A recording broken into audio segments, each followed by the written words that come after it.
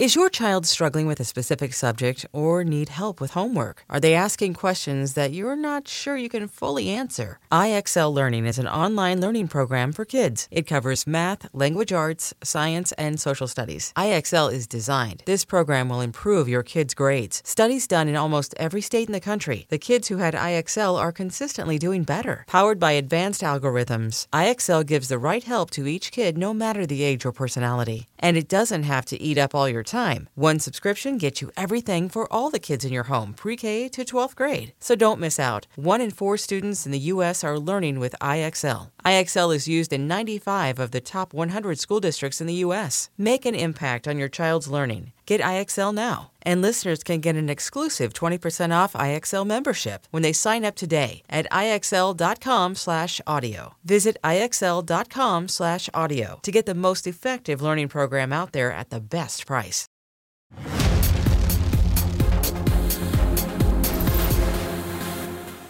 Welcome to episode 73 of Comic Book Nation, the official podcast of comicbook.com. I am your host, Kofi Outlaw, and with me today, my co-host, Matthew Aguilar. What's up?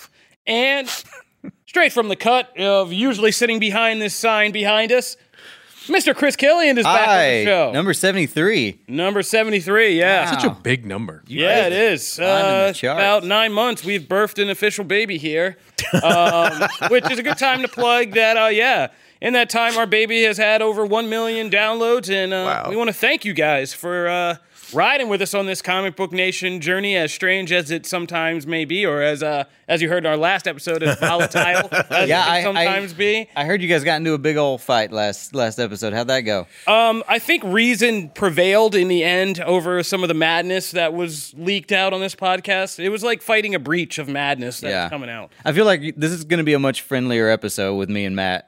Well, I don't know. The Gemini man could literally split people. You think so? We'll see. We'll see. Yeah. It's not good. Spoiler alert. It's not going to split us. Spoiler alert. So, as you just heard, we are going to be doing a review of Will Smith and Ang Lee's new movie, Gemini Man.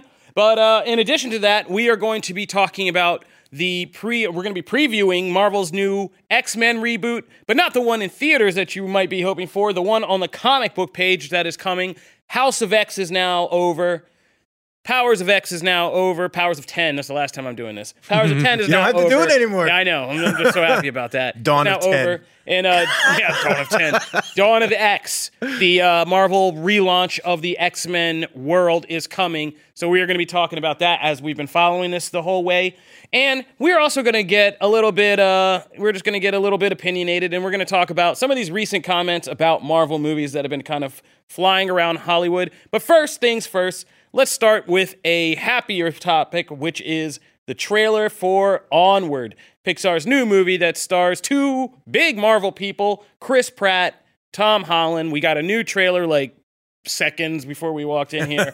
And, funny enough, I didn't see the first teaser, so this was my entire kind of introduction to what this concept is. I've kind of fallen... I made it no secret on here that I've fallen off of Pixar in the last few years. There's been a lot of sequels and stuff that, I'm not as interested. I think, what was it? Inside Out, or what is it? What was that? Inside Out, yeah. Yeah, that was about the last one you saw? That's like the last one I saw. You didn't see Toy Story 4 yet? No, I don't like Toy Story. Kofi doesn't. I take it back. Maybe we will fight today. He doesn't like any movies that's had sequels and stuff to it. So he doesn't like Incredibles.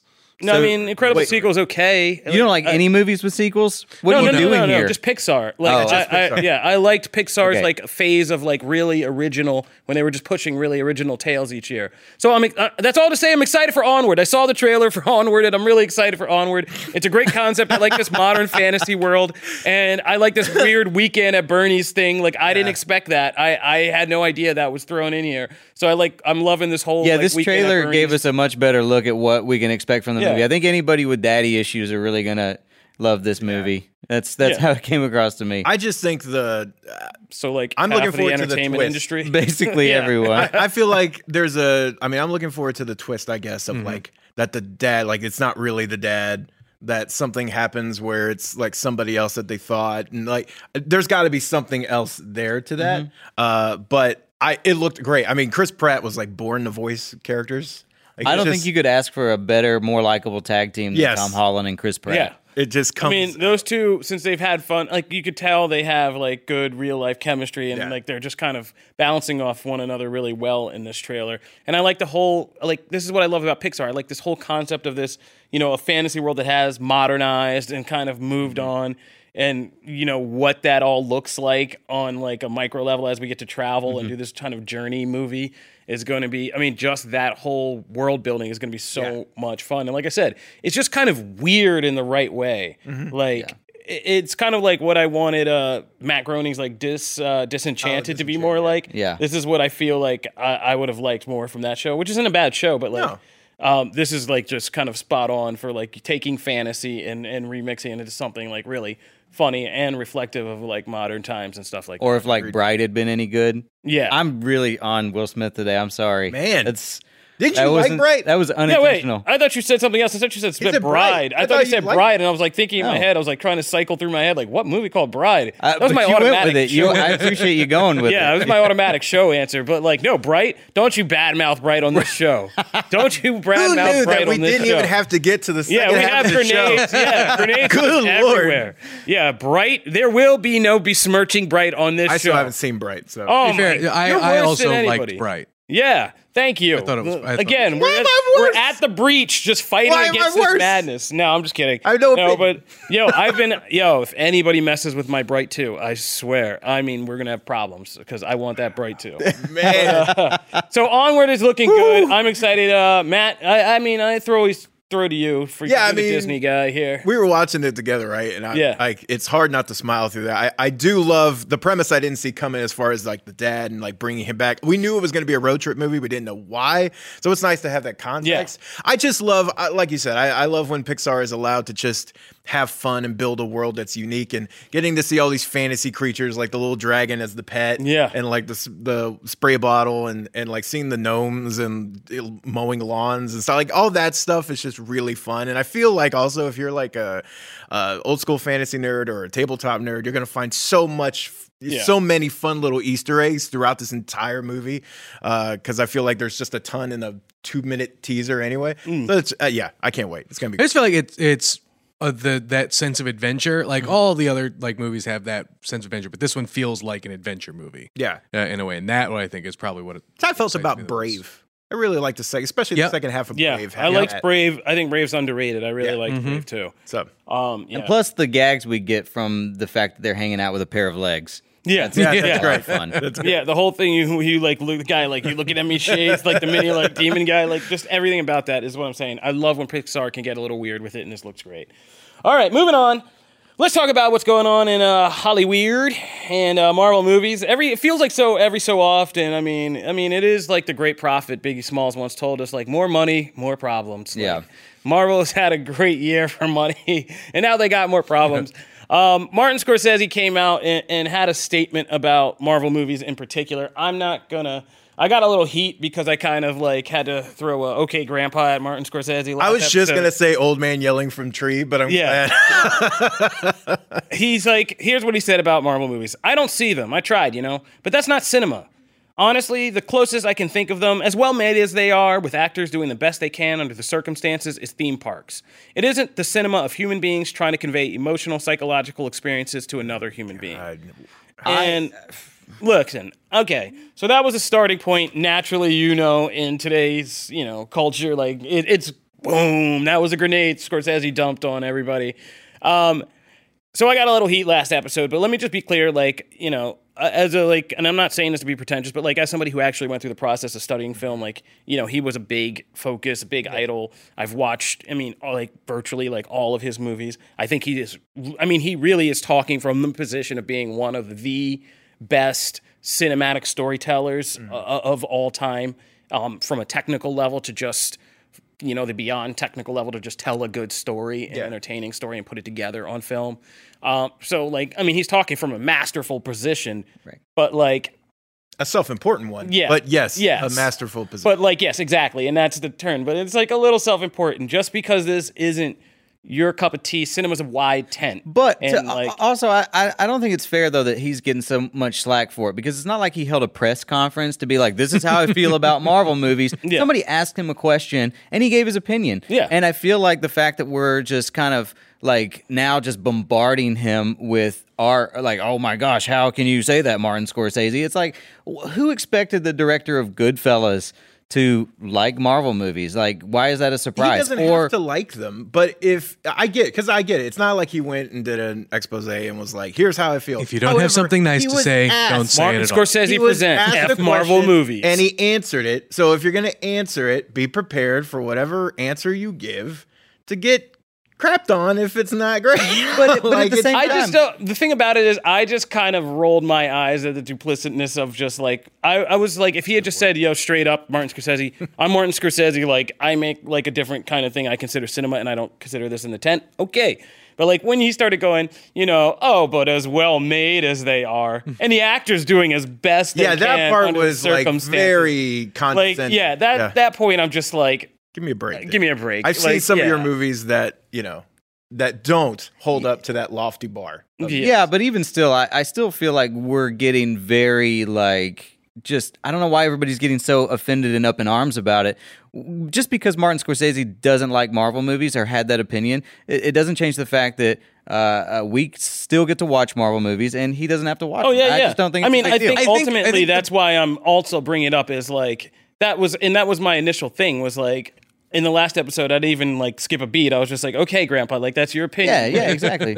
and just make, like I said in the last episode, you're entitled to your opinion. And I'm not saying us. You're not entitled to think it matters that much. Is that people, like there are a lot of people in that industry, actors and directors or whatever, who look up to someone like Martin Scorsese. And it's one of those things where it's like, if you idolized him and considered him your hero and find yourself working on superhero stuff, you automatically feel a sense of belittlement, and whether or not it's justified or whatever. I don't want Paul Rudd crying in the shower now because he feels like he's blown his career. Like, right. But at the same time, those people also have to just realize that like it's just this dude's opinion, and like that Martin Scorsese is going to keep making the movies that he wants to make the way he wants to make them, and they are not going to stop making Marvel movies. So they'll exist. Yeah, the world moves on. Yeah. I think it's a difference between being offended. I mean, if you're truly offended by this and you went on Twitter and railed and just were like started a petition and stuff, then yes, I obviously feel like you're taking that opinion too close to heart. But I get to comment if you opened your mouth and said it. If you didn't want to hear any feedback on it, then go write it in a journal. If you said it out loud, then I get to respond. Sorry. Like it's the same people that are on Facebook and Twitter and go, well, how dare you comment on my timeline? Or how dare you comment on my post? I'm like, what did you think you wrote it on? You wrote it in a public forum. Suck it up. Yeah. So like, tough. Yeah. And I also think, just for the record, like I kind of disagree with him. I think I definitely disagree with it. I think it's insulting. He's also insulting. He made it sound as if these movies are made through an assembly line of people. Yes. Like, as if he's not just taking a giant dump on a whole bunch of other filmmakers at the same time. I mean, early Marvel, you're talking about he's crapping on Kenneth Branagh or like other, like that's... I mean, to say that it's not cinema is just ridiculous. I mean, because and it's just he's throwing shade. I mean, there is a note of just disrespect to people, and even just actors who were trying to work. Like Scorsese, you're not feeding all of Hollywood off The Irishman. You feed the same 5 people all the time, and like the rest of the industry has to still like make a living and that's kind of like I mean, like again, it's from a certain position in the ivory tower that I feel like you're forgetting what it's like to be on the ground. Like this man really was once upon a time, like on the ground, scrounging, doing what you had to do and scraping it together to be a filmmaker. Like, this stuff is also trying to get by. Very cyclical, right? Because like it was Star Wars at one time, it was sci-fi for a minute, and then it was horror. So like every era has that thing, that genre, that hits, and a bunch of traditional filmmakers or traditional, and it's the same way with music, and it's any genre, right? A bunch of traditionalists have an issue with it because it's not what they do or did. And it's always that way. And it's going to be, after superhero films, it's going to be something else in 10 years. And it's going to be, well, that's not really cinema. I remember back in my day when they made Winter Soldier. It's like, come on. Like, all right. Yeah. So I guess it's just history rolling on the circle of life. All right. Let's move on. That's nice. When we come back, we're going to start deep diving into our topics. And we got a lot to talk about on the X-Men front. And we got to review Gemini Man. So, Gemini Man. Yeah. So, there you go. All right, stick with us.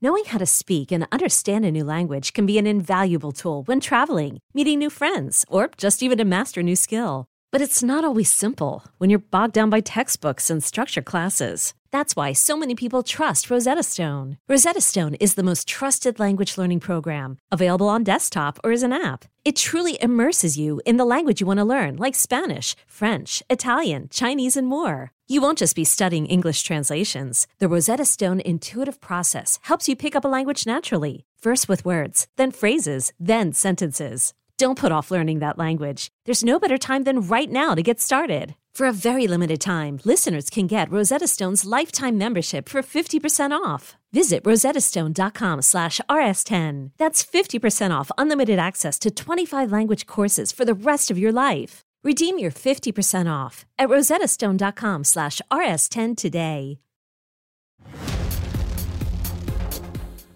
So, we're back, and as you guys know, we've been taking time throughout this whole thing to do House of X, but, we got a long discussion on that, and not everybody reads comics. So let's start with Chris Killian and Gemini Man, and kind of taking us through. They didn't hold screenings here in Nashville for press or anybody with a critical eye for this film. Yeah. So we have to go out and see Gemini Man over the weekend, but we wanted to get this one up before the weekend for everybody out there who might be, because I feel like this one's a good one where people might be on the fence. They're like, I love Will Smith. This has two Will Smiths. It's action.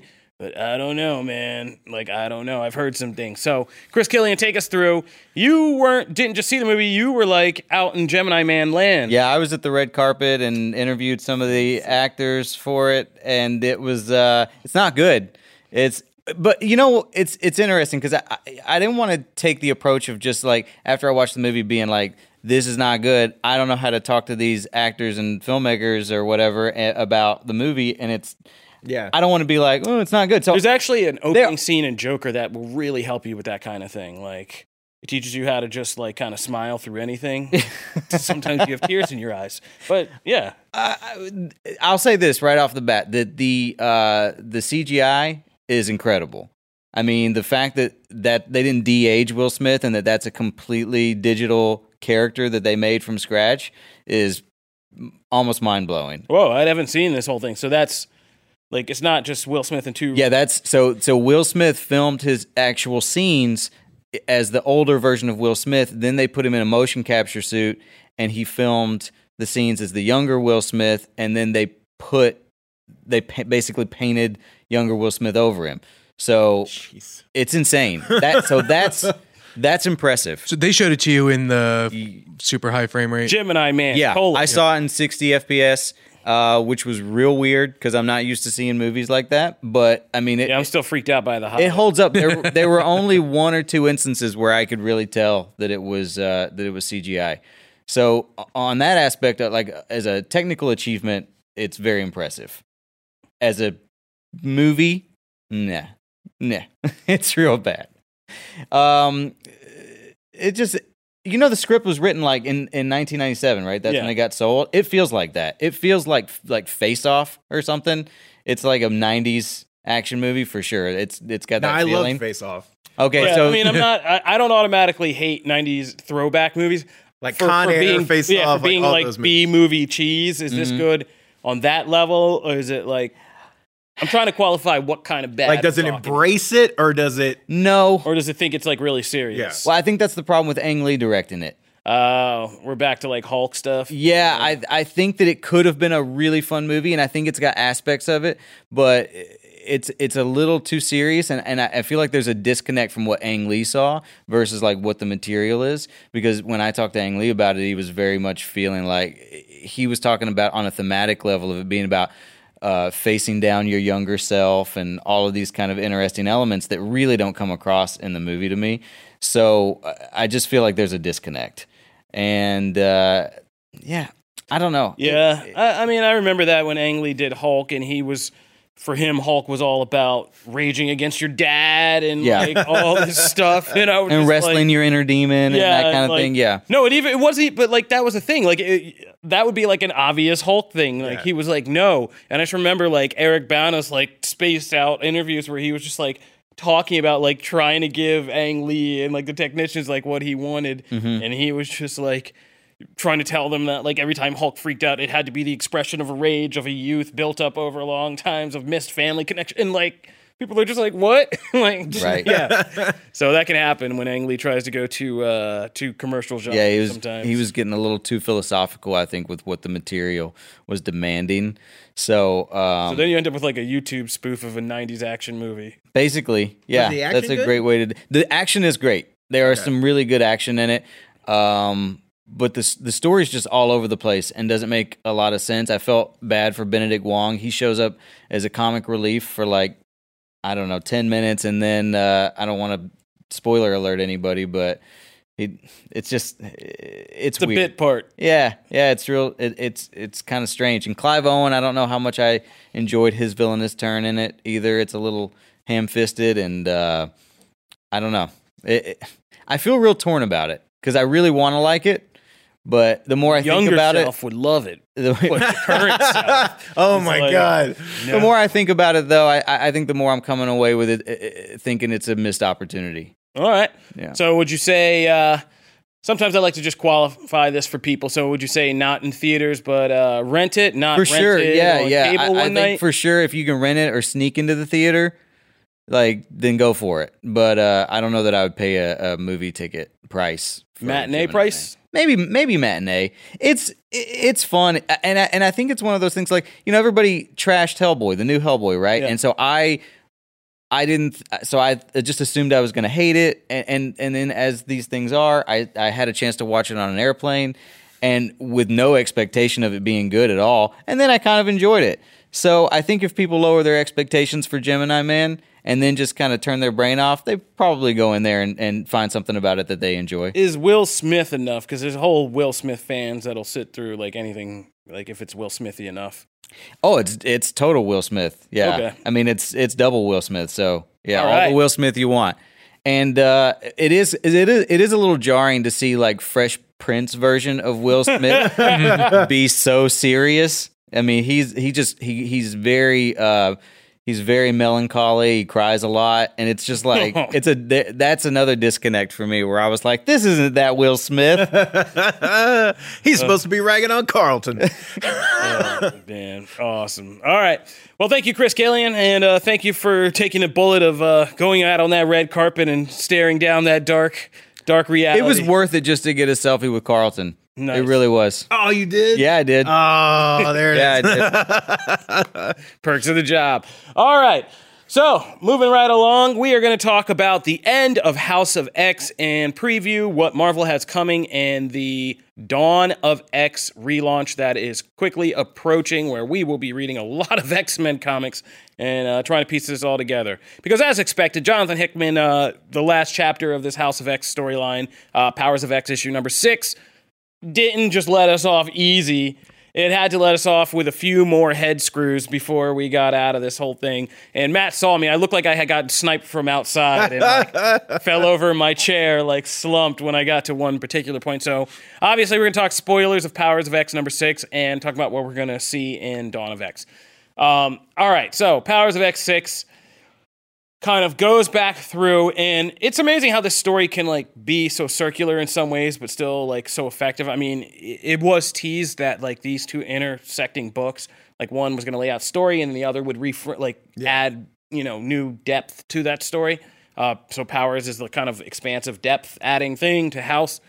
And that turns out to be true because we just kept, and it's so, like, I'm so mad that I was so, like, cynical when Marvel put out that panel. It's like, this is the most important X-Men moment in history. And it was just Moira and Xavier's faces. And Marvel said that? Marvel said this was the most important X-Men moment in history? Yeah, right. That was a preview for House of X. It was just one panel from House of X. That's Moira and Charles in intersecting panels of their faces as they're looking at each other in the middle of this fair, and he's like, and she says like, why don't you read my mind? And he like starts to read her mind, And that was just it. And it's like pastel colored panels. Yeah. Everybody was just like, what is this? And we were just ragging on it so hard. Wow. And it turned out to be true. But, yeah, it turned out to be absolutely true. They earn that. And like, not only that, but they repeat it throughout the story so many times. And even down to this last one. And basically we learn in this issue, for the spoiler kind of bullet points, is that the year 1000 timeline that we've all been wondering about with the librarian and the phalanx, like what is this all about? We find out that this is in fact Moira's sixth life. And we find out because we find out in this awesome scene where the librarian goes into this preserve that was mentioned in like the first issue, but we've totally forgotten about. There's this preserve that we thought was just like for humans in the old world, because they've never even defined what this world was. We were just here the whole time. And so we find out that the librarian is from this race called post-humans, who are this evolutionary offshoot of humans who are bioengineered and combined with technology, as opposed to like competing with their environment and technology. Yeah. They're genetically engineered to embrace both. And so they became this new race of things called post-humans or Homo novissimo or something like that. I forget the exact wording for it. But yeah. So this is what this future is with all these blue people and stuff. And then this is what the librarian is. And so post-humans basically took over the world. Eliminated machines, mutants, all that. Yeah. That whole thing we thought that future war with the man-machine-human war was all about. They're like, nah, the real threat was us. We're here. Like, eliminated everybody, took over the world, built, huge technological advancements like this world mind to attract the phalanx. And basically, they're now at the end of like physical existence. They're like, well, we reached the end. We're like the most perfect thing. So what's next? We're going to become God, and we're going to join the phalanx, and everything material is going to be erased, but we're going to have our whole society and its intelligence added to this collective, and then we're going to go into this black hole and become basically God. And that's their whole, and be above space, time, and everything. Oh, that's not confusing at all. No, I mean, this is just the last chapter. This is the introduction of some people we've been sitting with the whole time, but don't know at all, apparently. That they were good guys. Yeah, we thought they were the key to survival for mutantdom, and it turns out, oh no, they're the new enemy. We've been watching the villain story unfold the entire time. Yeah. So, and we find this out because the librarian goes into preserve, and we find out there are two mutants left, Moira and Wolverine, who have had to survive together and keep each other alive for 1,000 years, like until they got to this point. Yeah. And the librarian finally kind of reveals their whole plan, who they are, the post-humans, like, and kind of like mocks them that mutants never really understood like what was happening with evolution and what the threat was. And could never saw them coming and all of that. And they're like, okay, we've been hanging on for 1,000 years to figure this very thing out. And Wolverine takes out Moira, and you learn this was her sixth life, which reframes everything that has happened in House of X, because now the whole thing the librarian tells them is if they achieve this godhood, they would be able to know even what Moira was doing, because they're God. They're outside of space and time in the known universe, and everything that she's doing is happening in this bubble that they would be able to observe and see, and they would come for her because they wouldn't let her challenge. And that's why at one point he's like, oh, well, we're going to send you away. Yeah. Because we don't want to kill you, because we know what happens. If we kill you, you wipe it all out. Like, there was so much in that moment where I was just like, oh my God. And so the phalanx don't mean squat. No. They don't mean anything. We've been thinking we've been scratching our head trying to be like, what in the blue hell are the phalanx involved in here? And it meant nothing. Nothing. Well, just the means for them to become this God-like enemy. Is through the phalanx. They're just a means to an end. That's it. They went off to go live in some other Jonathan Hickman book somewhere. That just sounds like the premise and plot for some Jonathan Hickman creator-owned book. And I just love that he didn't end up like this. There's so much to love about that, but the fact that he just didn't. He was like, I'm gonna do all this work. I'm gonna lay out because he laid out like what each level of phalanx is like. He did all that work, and he's like, it's not gonna be jack in the end, but like I'm gonna do it. And that's what it just was. Explains the mentality of these advanced beings and what they're trying to do. It's just absurd. Like that's it. But like that's all it does. To be fair, I don't think we're fully done with this. I think this. I just love the devotion This is just to it. And that's where we're going. This is just the beginning. Yeah. So, like, we've just learned who the actual next enemy is for the X-Men, and possibly even the Marvel Universe as, like, a larger whole, we'll see. But, like, so Wolverine surprises the librarian in a great moment because librarian thinks he or she or what, I just call it is so superior that Wolverine just, like, takes it out, then kills Moira. And this reframes all of House of X, because we learn in this last issue, because then it takes us through, like, Krakoa and her secret space and her union with Magneto and Xavier. And then we get these journal entries of hers that basically reveal that Moira is almost like a bigger version of Sinister now in this X-Men universe. She's not bad, but she knows a lot more than she's let on. Yeah. And like, I'm going to write like something about the biggest questions left over from this that are going to feed into the Dawn of X thing. And one of the biggest ones is like, what exactly did she show Xavier? Yeah. Because the journals reveal that she didn't just open her mind, because her mutant power allows her, if she wants, to just never be detected. But she allows Xavier to see into her mind. But then we find out in the journals that she only showed him a picture that she wanted to show him. To steer him, and same with Magneto, right? To steer them both into certain directions. Yeah. And she's working them like chess pieces. Because she's playing on a board where she's like the game master. Like, she's the only one who really knows the bigger picture. And is playing on this game board where everything is very, butterfly effect dangerous.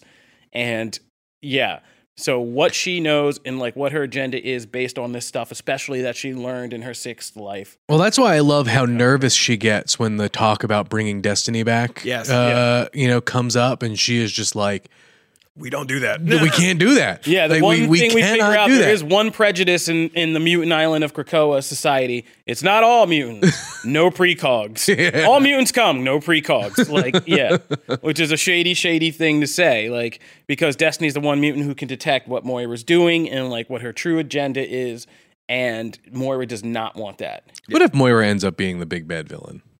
I mean, in a sense, she could be. They've painted enough gray in there that they can move her in very interesting ways. Yeah. She really does become like a Sinister, because Sinister's the only other one on the board that seems to knows maybe things and things that he shouldn't, or more than he lets on than he knows.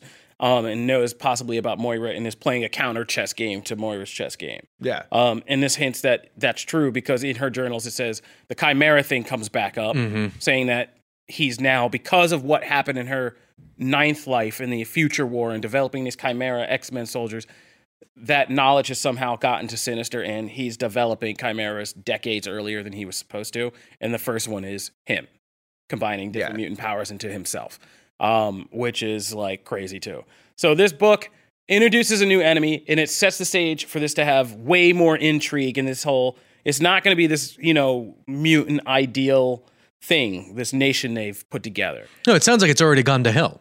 Well, it's not. I mean, it's just it's like they said in the House of X finale. It's a nation. Yeah. Like, this is what happens when you have to start governing a nation. Things get really murky really quick. Well, and I know some of the reactions to like the open-endedness of it, because this book doesn't necessarily have this like, here's this giant spell it out for you ending. Yeah, and at least, but like, to me, one of the biggest panels is when Moira and Charles are talking, and they're talking about like what to reveal to like other people. Like, what if they all find out that we always lose? Yeah. And it's the whole point of this book, right, was to like all the different eras, like Moira's entire life has been trying to find the path, trying to be that Doctor Strange, like all the... Well, it felt a bit Infinity War, right? Where it's, Doctor Strange sees all the futures and, there's only the one where... But there's none. Win. There's like... So what? That's the most interesting part to me, is that there's zero. They haven't found one yet. That's going to be a real hopeful story of like minority empowerment and stuff. I was going to write this whole piece, and then I got to this, and I was like, well, that's... And so that's what they're... Like, you can have all these empowerment moments and all that, but ultimately, like... We haven't found... But then the other question is like, could Destiny actually be that key? Yeah, she's crazy pants, but like, could she be the key? Because now so much has changed, and the course is theoretically in a different direction, that if Destiny could see it, she would know. Yeah. And this also, when you're guiding a nation, right, this presents a lot of interesting opportunities for leadership, because yes, it's a council now, but one of the most interesting things was that issue where they went around the council just voting on Sabretooth, right? That's a glimpse of what the rest of this time will be. So you have people like Apocalypse, like Sinister, and if they find that out, which they will, I'm sure, then you're going to have people, well, I can be the one to figure figure that out. And you end up with this like West Wing X-Men book that I am totally down for. I can't wait for that. And I think they talk about in this one about like what the council is and who sits where, because Moira's just pulling the strings and all of this. And she lives in a place in Krakoa where nobody knows she is. They think she's still dead. Yeah. Because they retcon that whole thing, like with the Golem and the Shi'ar Golem. So they faked her death. Yeah. And now she lives in this like little tumor sack on Krakoa. And nobody knows she's there. But I think what's interesting to me is how the elements of these lives aren't just throwaways. Like, there's going to be things in these lives that come back up and affect what's happening in this one ultimately. Like, I think one of the most interesting things is Moira's relationship with Apocalypse. Like, in different people in general, like, there seems to be this indication that, like, in several lives that she and Wolverine were close. Definitely in the 6th, like, obviously he's killed her twice. That's complicated. Yeah. But like her in Apocalypse, in the journal entry about like Apocalypse being in this kind of nascent state still where she can't approach him yet, but like there's still that bond there. That's great. Yeah. Because they were basically like husband and wife, or just like in that 9th life and fought together and went through all this stuff together. So all of these relationships and stuff she still has a knowledge of and can affect things around her in the books.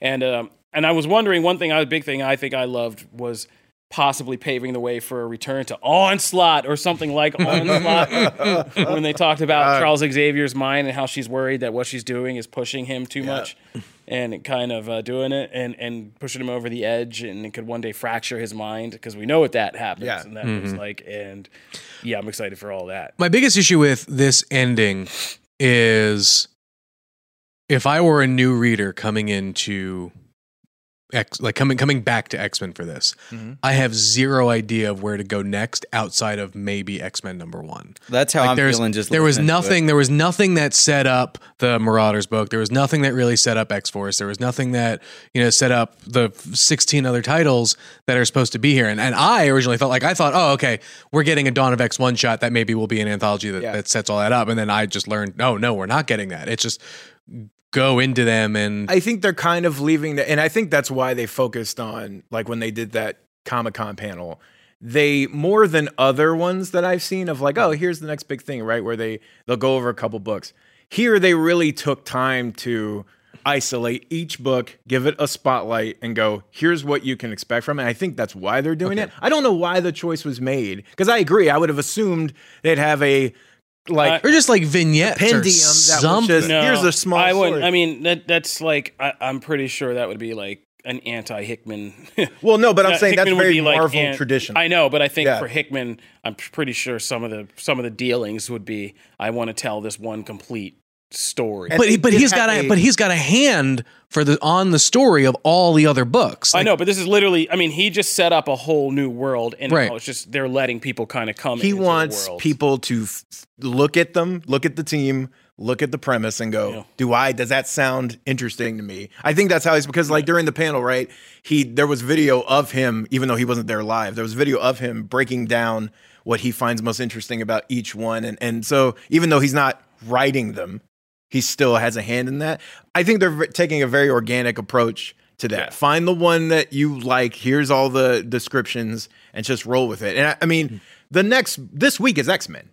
So it's not like, I mean, that is the flagship Hickman run book. So I mean, a natural place to start would be the only book that's called just X-Men.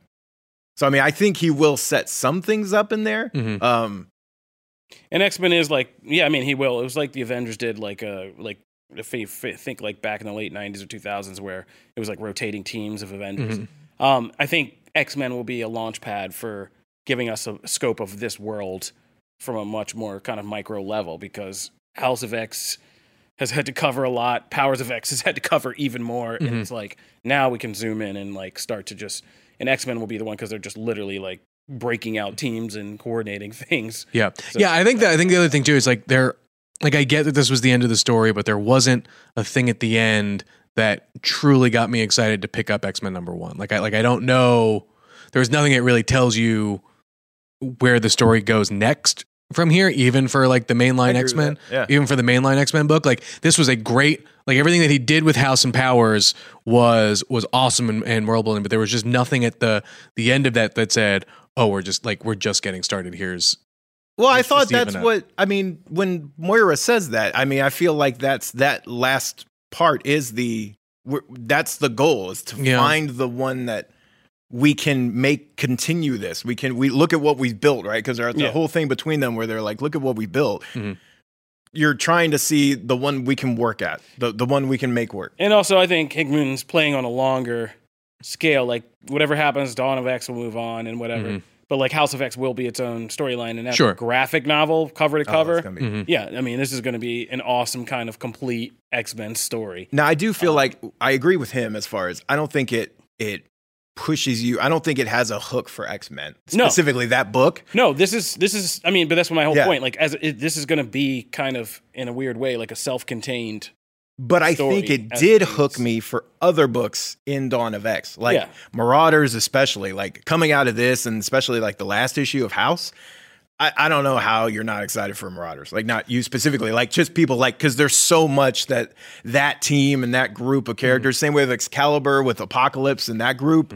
Like, there are books that I came out of here going, I want to see that. Oh yeah, like and there's a lot of books just X-Men looking at like the teams and from the covers and stuff that we've seen that I'm like, oh, I'm interested to see what Apocalypse is doing. Well, let's talk about Dawn of X and go around and say, what are you most excited for? I guess I'll start. I'm kind of excited to see what Hickman does with this X-Men concept he's working with. The cover threw me when it was just a Summers family, but hearing that's going to be different teams assembled for different missions and kind of like almost like a weird Suicide Squad thing, which it can be because it can be resurrected, but like that's a whole kind of awesome concept. And like I want to see how weird he gets with that and what that's like. So that's my curiosity. The other one I'm on a character level that I'm kind of excited for is Fallen Angels, because I like those characters and I like what the title implies and the kind of murkiness of people who could trip out and really be kind of messed up and evil and what that means in like this new world order. So I'm kind of excited for those two. I mean, with me, it's Marauders. I'm a sucker for pirate type stories, and some of the most interesting parts of House have been these Xavier and Magneto meetings dealing with like trying to build their nation, trying to build parts of their government, building the council. And this book with Emma and Sebastian Shaw and Kitty Pryde and like that team, essentially like working all the politics and like the stuff between nations, all that's crazy interesting. And then you throw a pirate adventure with an interesting team, and I'm like, yeah, I'm sold. The one I came first class flashes just back with White Queen Sebastian Shaw on a boat. If that had been better, I do love First Class. Like, I just really like that movie. But yeah, if those two had been better, I would have been amazed. The other one I came away, I was actually initially really excited for Fallen Angels and didn't care about like X-Force or some of the other ones like New Mutants and things like that. But I came out of the panel actually kind of excited for X-Force. I'm still excited for Fallen, but X-Force, the way he described it was essentially like it's split into intelligence and it's split into a fist. So like Wolverine heads up the fist, Beast heads up the intelligence. And the way we're doing is really more like this is the wet work side of the government. This is Krakoa has a special ops team just like you would the FBI and CIA. And we're really going to like delve into that, as opposed to sometimes in the past, it's always been like, you know, we'll just send them on the stuff we don't want to do. Like, that's interesting. But the way Hickman has built this, like the nation stuff and the government stuff, there's more opportunity to do interesting stuff with it. So, and plus X-23 is going to be in it. And that makes me happy. I forgot about X-Force. Yeah. I mean, that looks good too. I mean, art style of New Mutants, I'm really also, the panels from New Mutants, the pages they've shown have me like really interested. Boom, boom, baby. Yeah, for just like how. Well, that's the one that Hickman's writing like the first 6 issues for, right? Or co-writing at least. And then Breeson's taking over, I think, after that. So I'm curious. I don't know a lot about this. Obviously, I haven't been keeping up. But is this X-Men? Is it contained within the X-Men, or is this going to have like a rippling, expansive effect on the whole Marvel universe? Oh man, I'm actually going to write that story hopefully today. But like, yeah, I mean, this realigns everything in the Marvel universe. I mean, it sounds there's specific mentions of like other places in the Marvel universe, like when X-Men established their own sovereign nation, about how the geopolitics of that play out. Like Wakanda's like one of the people who are like, nah, man, like we're not forming this treaty with you, like. So there's literally the Marvel universe is now mapped out of world that like accepts the terms of this mutant nation and the ones that reject it. And that's like what Marauders is about, like going into all the red areas of the map and like freeing mutants and doing and kind of affecting the politics there and why the strike force might be necessary and like all this stuff. So like, yeah, it's going to be having a rippling effect. And there's a storyline that's great in House of X about in the first issue where it gives you a preview of that when Cyclops has to have this kind of uncomfortable political negotiation with the Fantastic Four because they've caught Sabretooth, and he's like, oh, you know, we're just making this deal for mutants have amnesty now in the world of humans. So, like, humans can't arrest mutants or imprison mutants. They have to be turned over to Krakoa for mutant. Matt's looking at me like, you want to read this now, don't you? You do. Yeah. It's crazy. So, like, yeah, I mean, so, like, they are, like, their own, instead of being an endangered species, they're now, like, they're almost like Wakandans. Right. And they have their own kind of, you know, strict set of laws. And because they have valuable resources, they have these plants that they've sold to humanity that like cure Alzheimer's and extend life and can do other things that are like miraculous. And so they have they have an economy, they have a nation, they have like political,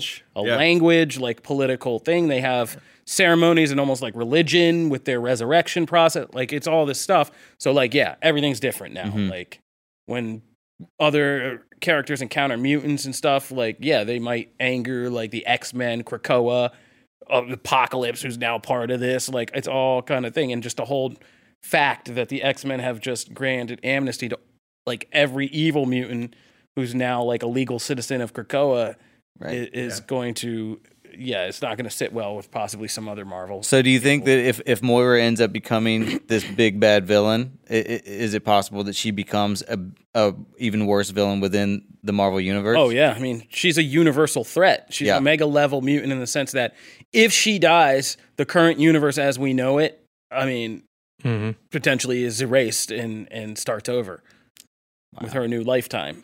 Well, that's it. If Moira dies, like everything we've known about the X-Men system presumably could be wiped. Yeah. Because we're still in, because when Destiny said, right? Because we're still in her 10th. And it's uncertain if she has an 11th. If she has an 11th. Right. So there's that, like if which she's is only, maxed which out. again is something only she knows. Yeah. Yeah. And whether she's told them that is a whole other story. That this is the possibly last hurrah is like, we don't know. So craziness. That's fascinating. She might know that it's the end of the known universe, that we have no more chances, like in the Marvel universe. So there's a whole, she could be the big bad of a major Marvel crossover. Yeah. Nice. It could be everybody literally hunting for Moira across She could be the new Onslaught. Oh, the new Onslaught. Yeah. It'd be crazy. But, all right. So that's it. Next week, new X-Men. Not to reference that and bring that whole thing back up, but the next wave of X-Men books launches. I'm sure we're all curious about how it plays out, if it has any effect on the future of the X-Men movies, anything like that.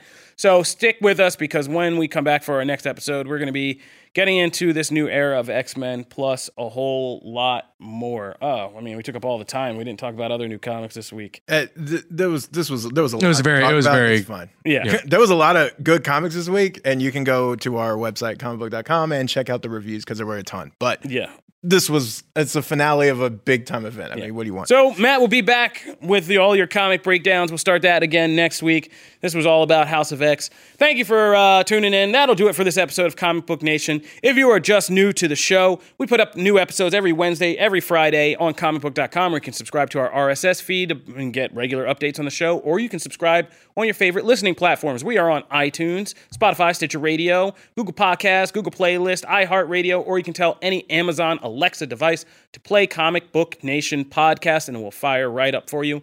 If you want to continue the discussion about anything we've talked about on this episode or any episode, you can always find us at the hashtag Comic Book Nation, or you can find me at Kofi Outlaw. You can find me at Matt Aguilar CB.